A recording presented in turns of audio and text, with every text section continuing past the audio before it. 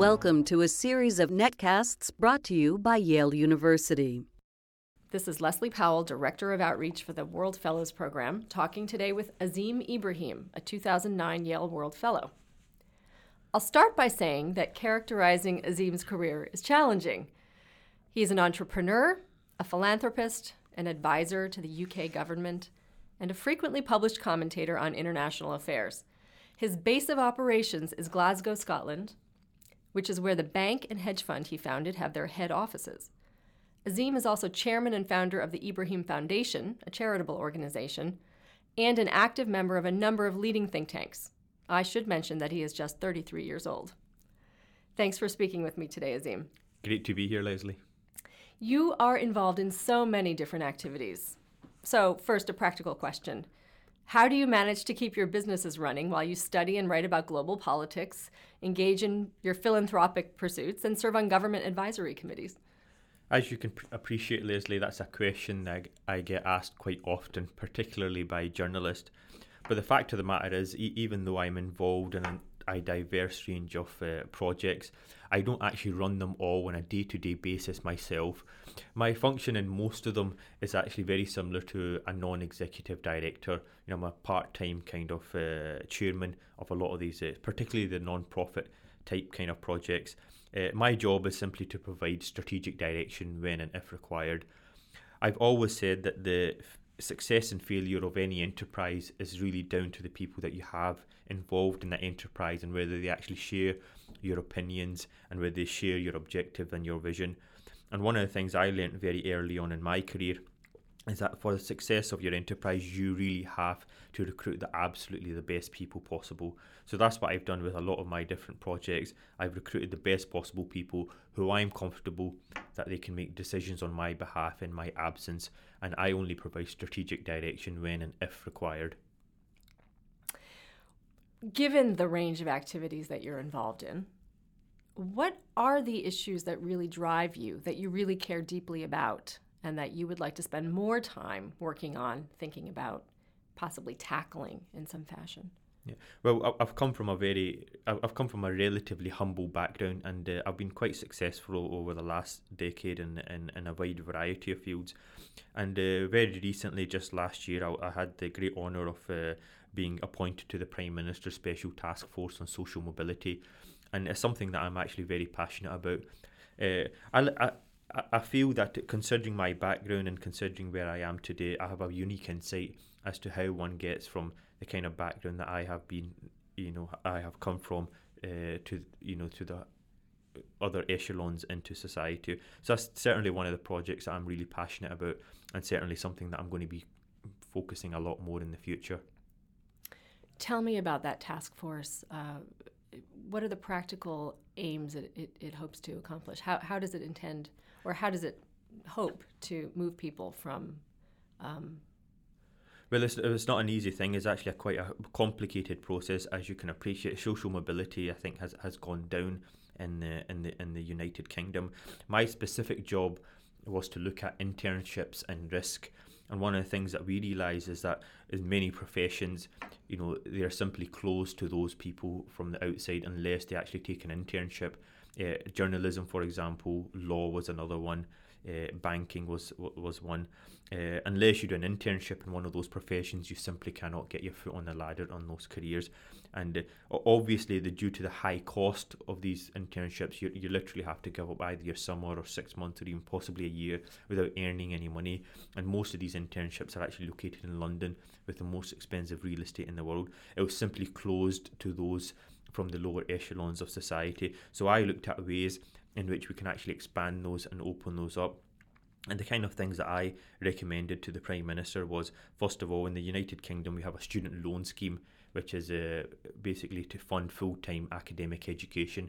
And I recommended that we expand that to include internships. And that was one of the first recommendations.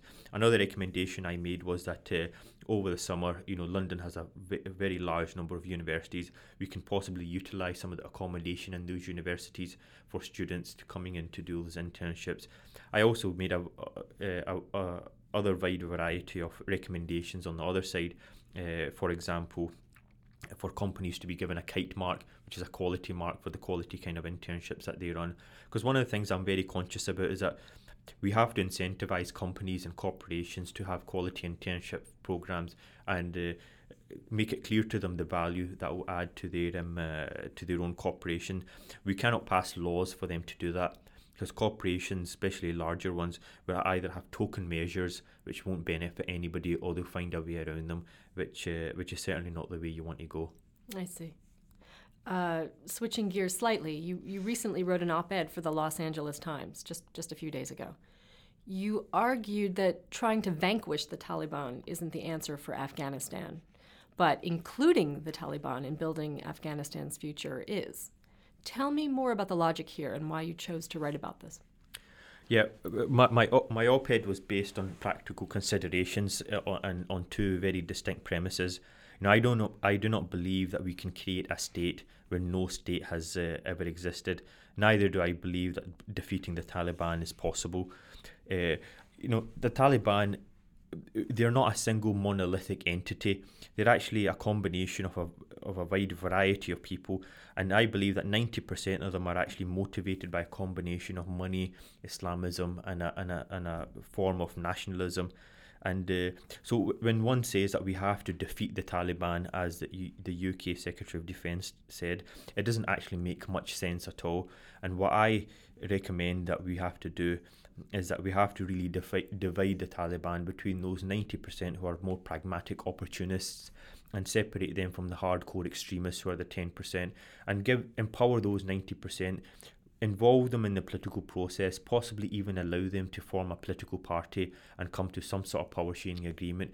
Because there's one thing that they can all certainly agree upon, and that is that they want the foreigners out of their land. And until that happens, we're going to see very little progress on the ground.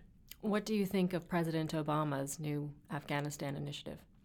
I think the president was in a very difficult situation because for him to go against the recommendations of the commander on the ground, General McChrystal, who asked for 80,000 troops, would have become politically untenable for the president. So I didn't see that he had much choice except to agree to an increase in troop numbers. However, having said that, how much difference is 30,000 troops on the ground actually going to make? The last outgoing NATO commander, General McNeil, said that we need approximately 400,000 troops to pacify the country, numbers that nobody is even considering. So I think certainly in the short term the president had no option except to agree to this troop surge, but over the longer term we will have to look at more political feasible solutions on the ground rather than military applications. Another subject you've spent time with, and it's somewhat related to this, is that of Islamist radicalism. You've argued that the only way to beat it is to reduce the motivation of young people to radicalize in the first place. What are some of your ideas for reducing this motivation? Yeah, absolutely. I wrote a memo for the British government on reducing terrorism over the long term, and I firmly believe that we cannot measure success as we have in the past in terms of the amount of territory that we control or the number of terrorist plots that we foil.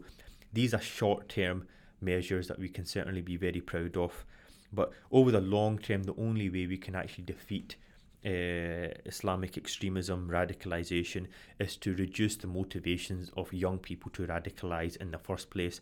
And I gave a series of recommendations as to how to actually do this.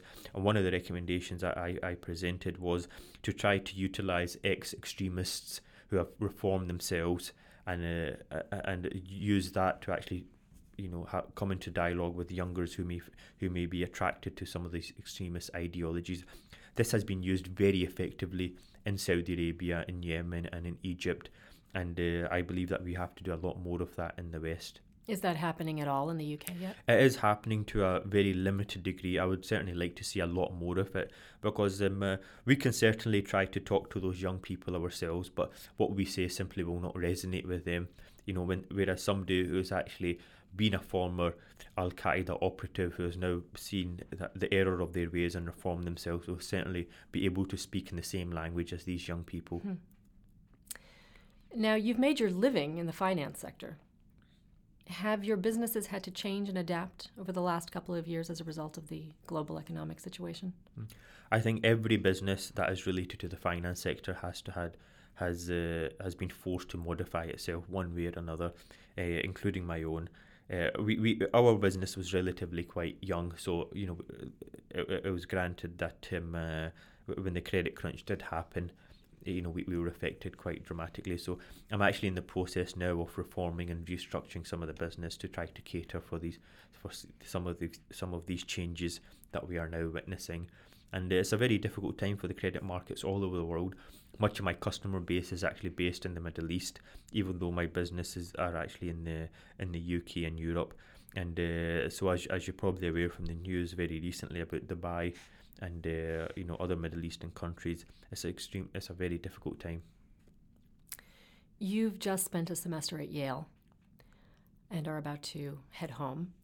What do you take away from this experience that you'll be able to use? Yeah. This program has exceeded all my expectations. I've been on a number of different programs throughout my academic career and throughout my professional career, but this is by far one of the most productive and most fruitful programs I've actually ever been on. One of the things that struck me considerably when I first came here is the amount of effort and resources that are put into this program, and just the access to the levels of expertise and the people that we have at our disposal has just been absolutely phenomenal. And I have made some excellent connections with some leading practitioners and theoreticians in their various fields, from subjects from philanthropy, development, economics, and so on. I certainly intend to keep in touch with a lot of them, and that's something that I'll certainly take away with me, and hopefully there'll be joint efforts and joint projects in the future emerging from that. Thanks, Azeem. Thanks for joining us today. Thank you very much for having me.